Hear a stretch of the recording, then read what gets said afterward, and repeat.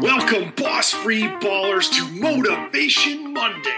This is how we crush it every Monday. Good morning, Boss Free Ballers. It is Monday. It's a beautiful day, and we are here to offer you a big steel toe. No, wait, how do you call it? Steel boot? Steel toe? Steel toe. Yeah, you can use that too. Yeah, steel toe, kicking ass to get you started on your way to a phenomenal week.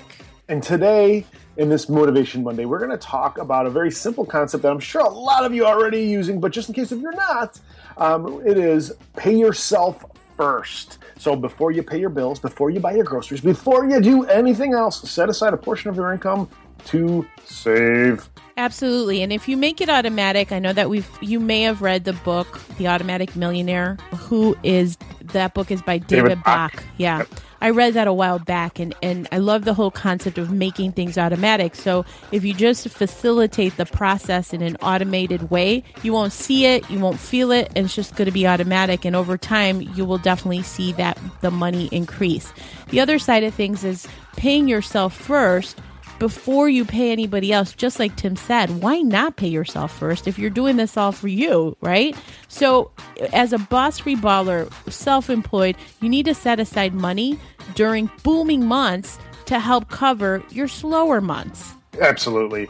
And the thing that you can do for especially if now, I'm going to take it on the flip side. If you are an employee, you're still trying to get out of the rat race. Use your direct deposit wisely. Set some stuff up that you can go allocate it to special funds that you can use maybe to become boss free.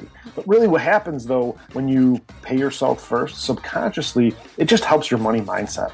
Good point. It is a good point. And I remember when I was in my transition, about a year and a half before I finally quit my job, it was a year and a half that I did some planning. And that planning entails setting aside automatically a specific chunk of money in preparation for me leaving my job. And so what happened was I say we because my husband and I had saved up a specific amount of money that helped for that first year. For that first year that I was boss free, if I made not one penny, we would be fine. So I gave myself a solid year to develop my business. So if I hadn't paid myself first, we wouldn't have had that safety cushion. So that's just one example of paying yourself first, right? And so you want to do it whether it's to save up for vacation, certainly for your taxes. All these buckets could be set aside very specifically, but within that, make sure to pay yourself first. And a really good book is Profit First by Mike Michalowicz. And we've had Mike Michalowicz on our show, and we'll link up that specific show in the show notes because he talks about the whole mindset around paying yourself first as well. Absolutely. So there you have it. We would love for you to follow us on Twitter and Periscope. We're scoping just about every day at Boss Free Society. You can also find us. We have a group. We have a Facebook group, and that's Boss Free Dojo, DOJO on Facebook. So we want to thank you for joining us on this Monday, and we will see you on Wednesday.